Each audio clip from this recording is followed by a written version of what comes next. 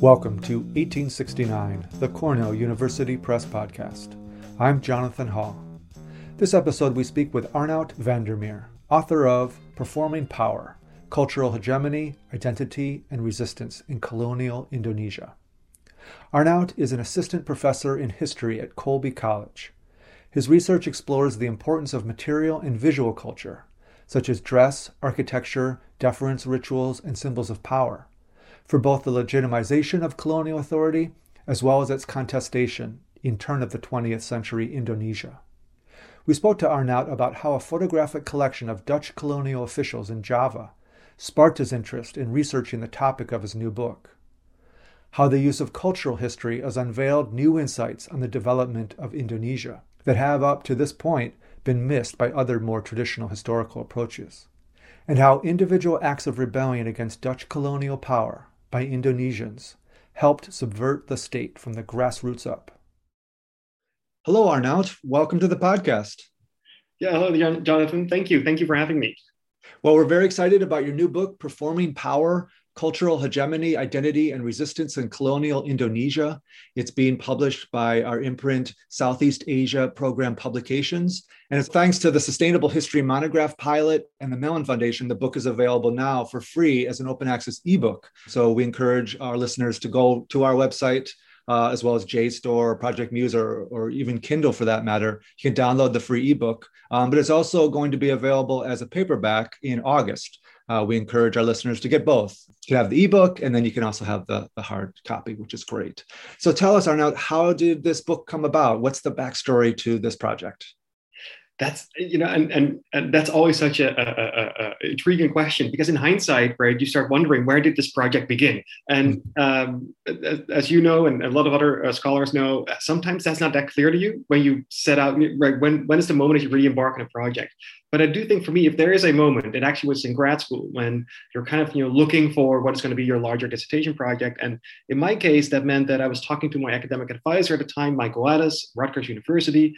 And he showed me this great photographic collection of images in colonial Indonesia of Dutch colonial officials who are basically surrounded by Javanese status symbols, who are being honored in with Javanese etiquette, Javanese deference, traditional deference forms, but also pictures of the Dutch living in houses that are clearly inspired by Javanese architecture, that are wearing clothing that is very clearly mimicked, or that's very clearly mimicking Javanese dress styles. And his questions were very basic and simple, like, what is going on here? How do we make sense of these images? And more importantly, how is power being communicated in the colonial encounter? What do these images teach us about that? And that essentially became my instruction to figure out during the seminar.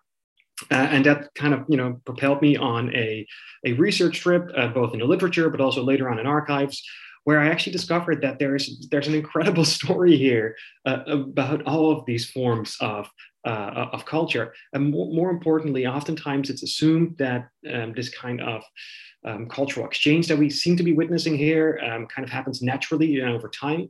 But what I've discovered is that it's incredibly regulated, and that it was basically locked into all kinds of regulations and laws and degrees. It was incredibly intentional in many ways, specifically by the later 19th century and early 20th century.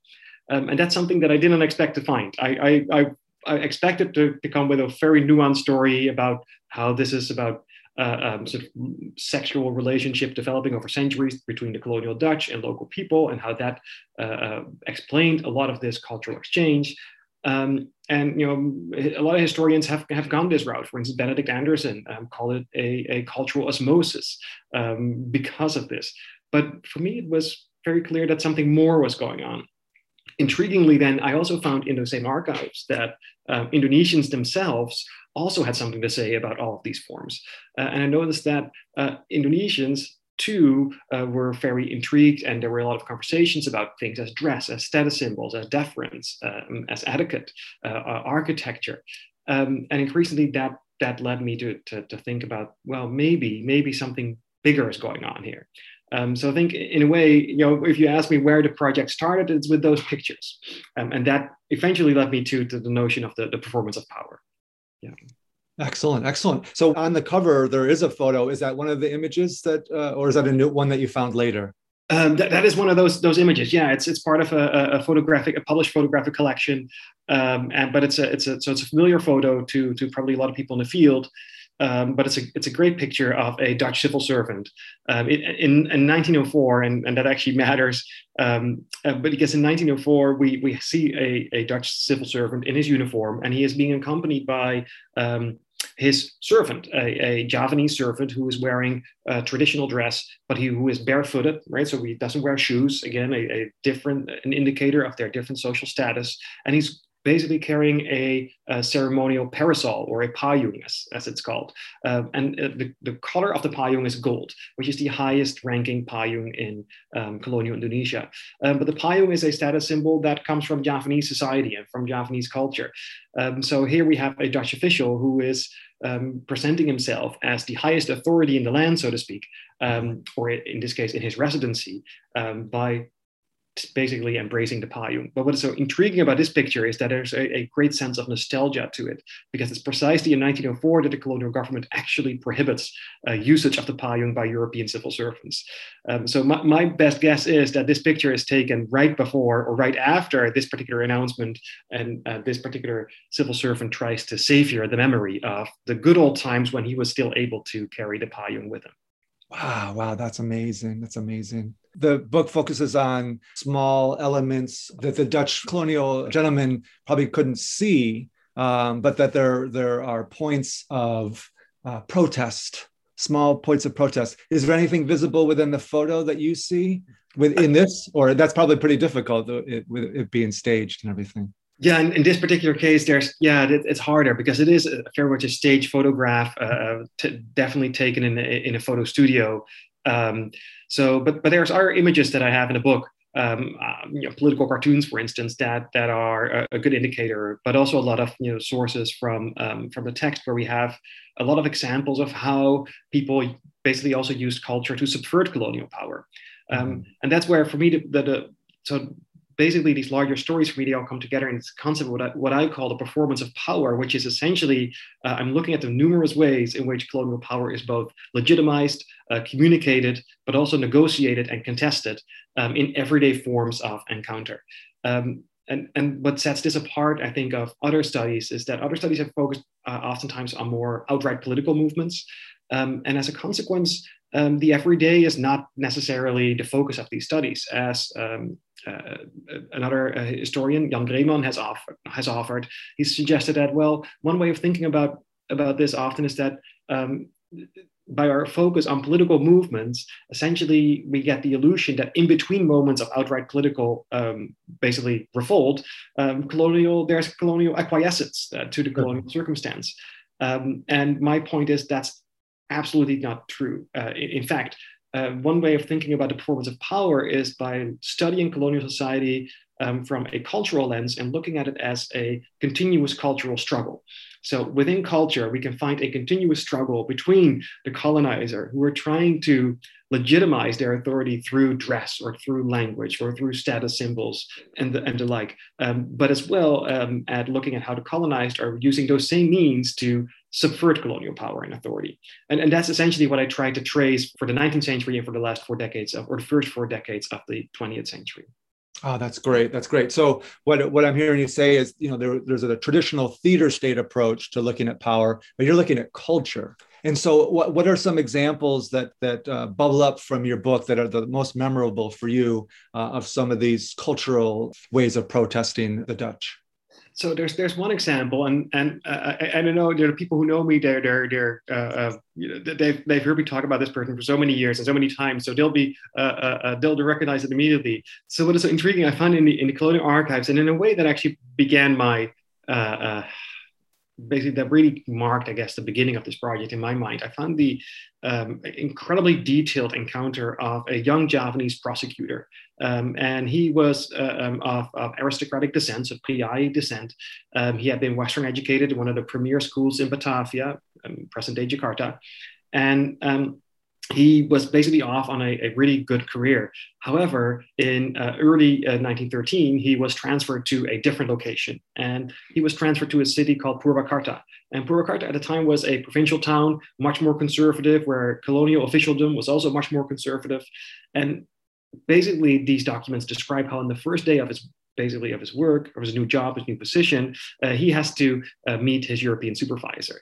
And he is wearing European clothes, and he arrives and he meets his European superior, who he addresses in Dutch. And this European superior immediately feels that something is wrong. He immediately reacts against basically this incursion of this modern Javanese appearance.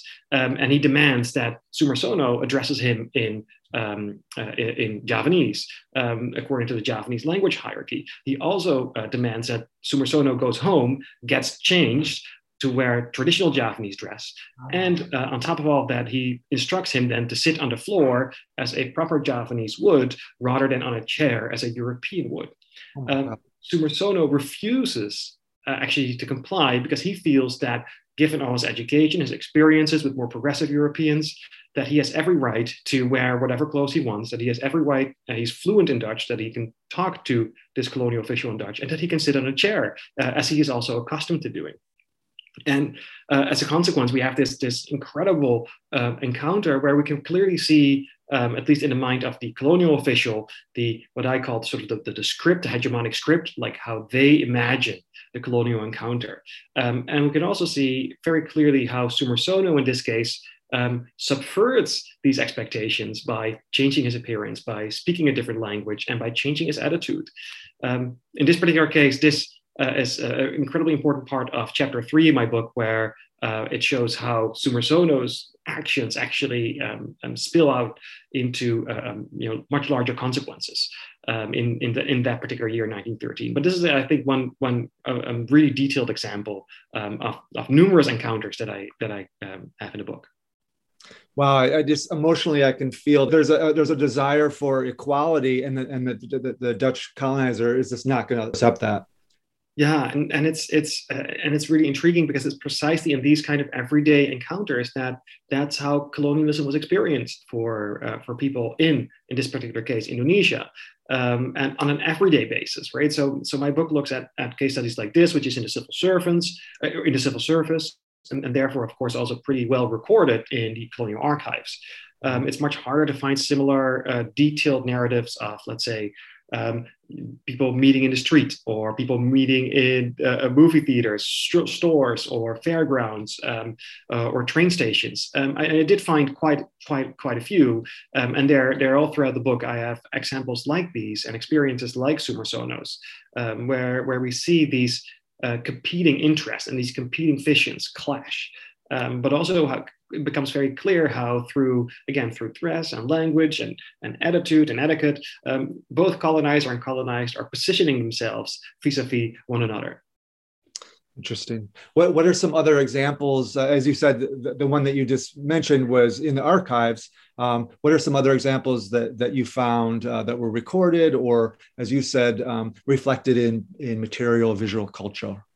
Yeah, so there's one that so there's more kind of I think an intriguing example that kind of illustrates this issue well too, is the fairgrounds. That plays a big part in one of my chapters, chapter 6.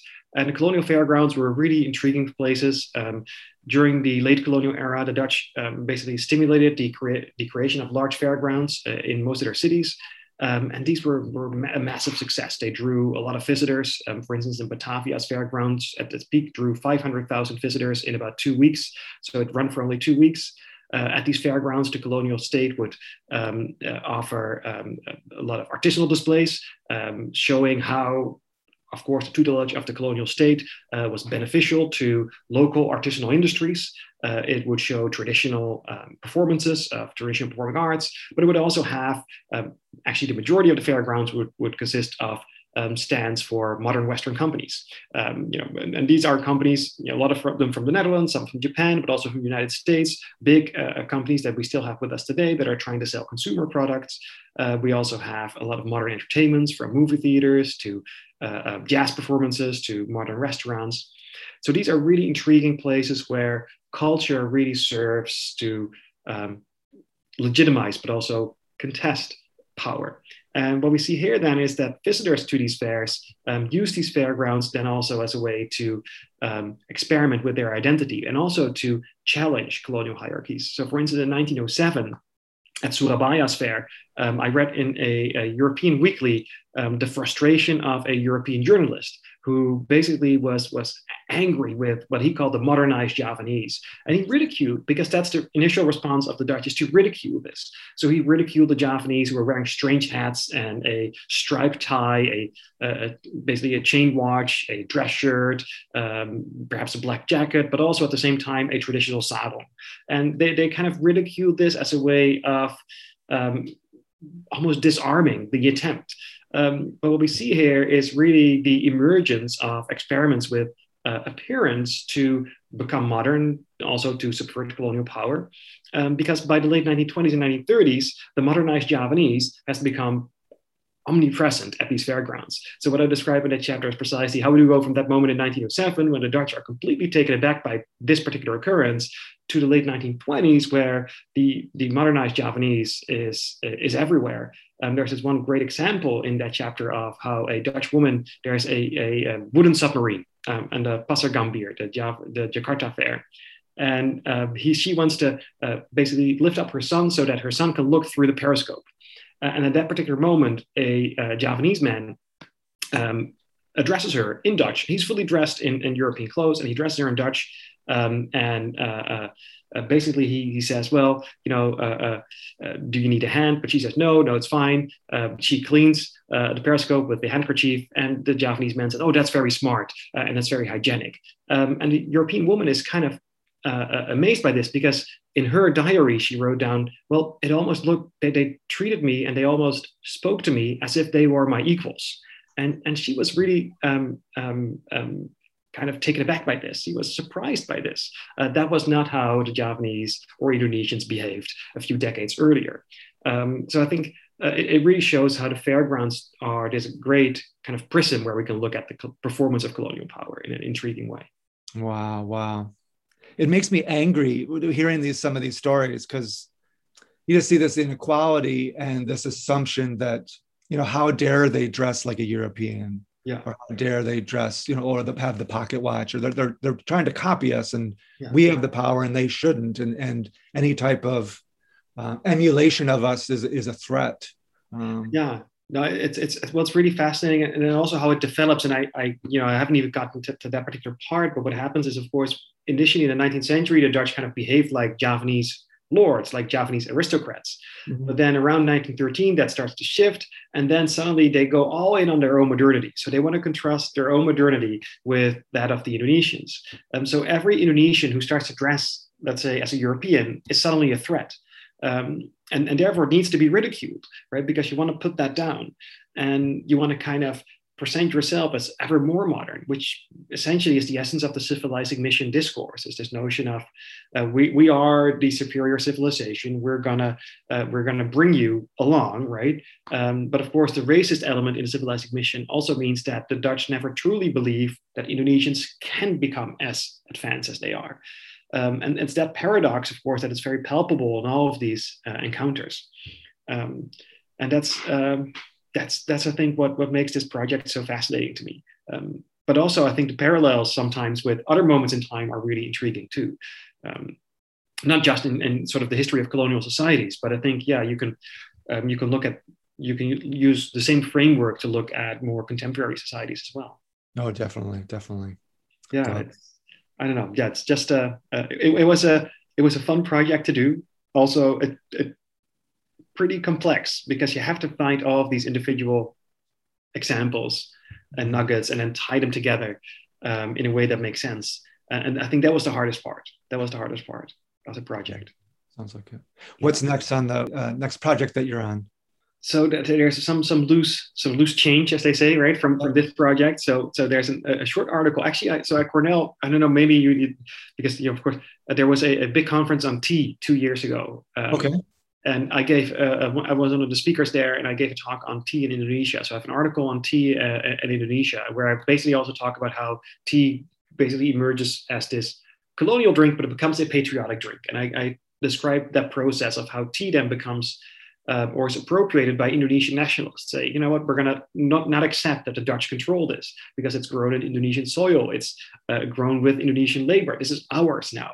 So I'm describing that process of how do we move from seeing it simply as a colonial product to that's one. And the other has to do with mountain resorts in Indonesia and how essentially the Dutch, basically mountain resorts, created modern tourist destinations, and just raising a question of what is that problematic, or what does it mean that tourists today go to the same destinations that the colonial Dutch selected 100 years ago, and in many cases they selected those specific locations because it actually emphasized and helped legitimize their colonial power. And their colonial rhetoric. So what does it mean that we as modern day tourists actually are following those same footsteps? We're reinforcing that. Yeah. But the bigger project that comes after this is probably, so it goes back to the fairgrounds, because I was so intrigued by the fairgrounds for this project. And I discovered that in the Philippines, something very similar was going on. And there it was called the Manila Carnival. And in French Indochina, something similar was going on, where it was called the Foire de Hanoi. And I also found various connections between these events too. So, performers that would travel through Southeast Asia to visit all these events, for instance. So I think the next project is going to be on these fairs, kind of as a vehicle, both of, so very much in the same vein, looking at culture, looking at these as places of encounter, but I think also making a larger argument about globalization and consumerism. I often talk to my students about this, and all of these things. If you understand colonial societies from late 19th, early 20th century, it really does help you understand societies today, right? You really need to kind of study these to understand what is going on today. Whether we're talking here about the United States, clearly it has a very different colonial history, but also a very problematic one. But a lot of these narratives and discourses are very similar. And then it's interesting to you can apply it to African countries, Asian countries, also European countries. It's really, I think, really key to understanding our modern world. Yeah, I think it's brilliant tying in with globalization. Those fairs, we see the ramifications of those now with all the advertising, all the social media, all the consumerism that's everywhere in the world now. So and it's so deliberate. That's the other thing, right? And I think that's the other part about my book that I found so interesting. It's all of these things are deliberate. Right? We didn't just become consumers, right? We were made to be consumers. Yes. Right? And it's presented to us as a choice, but it's not. No. And even the history within the United States of right after World War II, the advertisers saying, "Hey, we can create this whole system based on advertising." And the old way was you have one item that you purchase and you fix it and repair it. And hold on to it as long as you can, be very frugal. And they had to change the culture to say, no, disposable, get the new thing, the improved thing.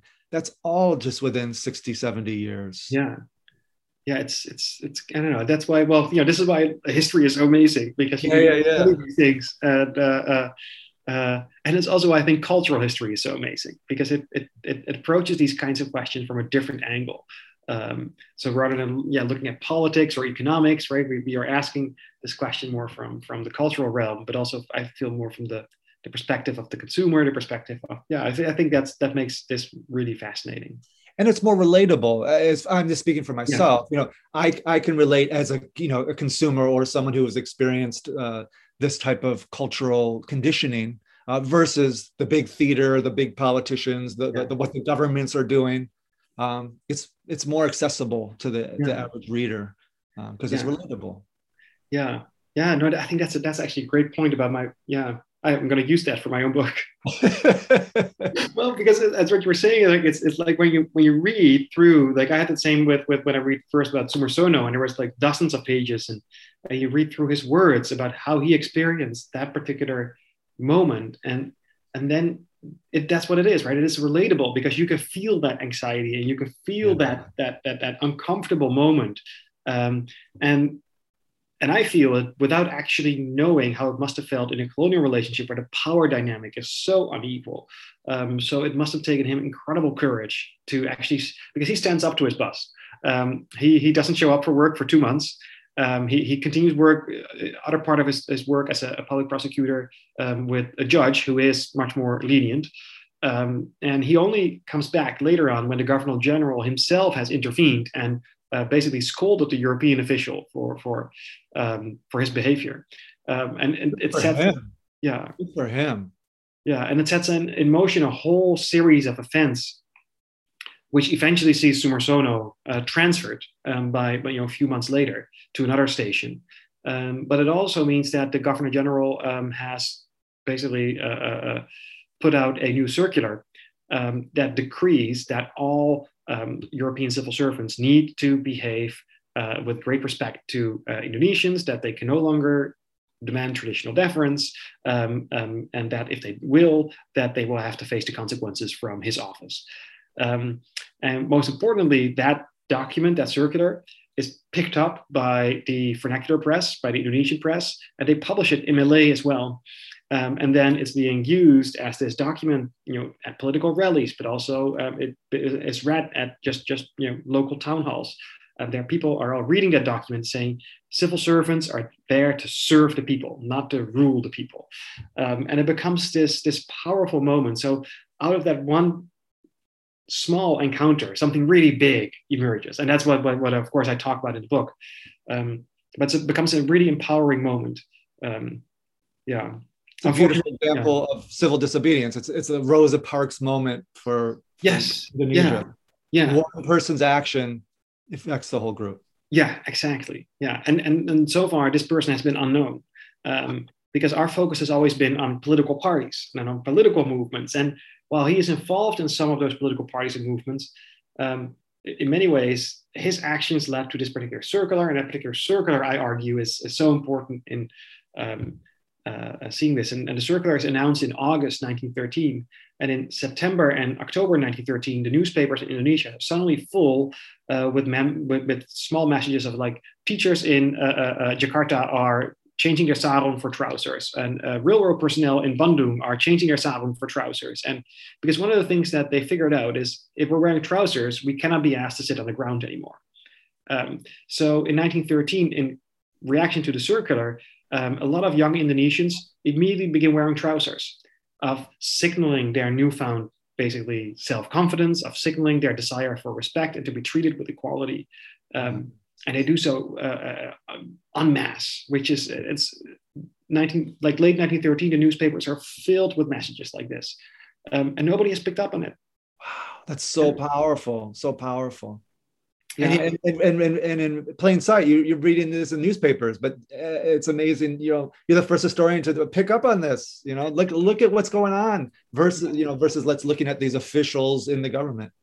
And the timing is so key, right? Because it's so tied to what happens with Soemarsono, and the timing explains then this particular change in dress, and basically in reaction to this, a lot of the Dutch who were still wearing, at least at home, dress akin to Javanese clothes, suddenly were now forced to Europeanize themselves.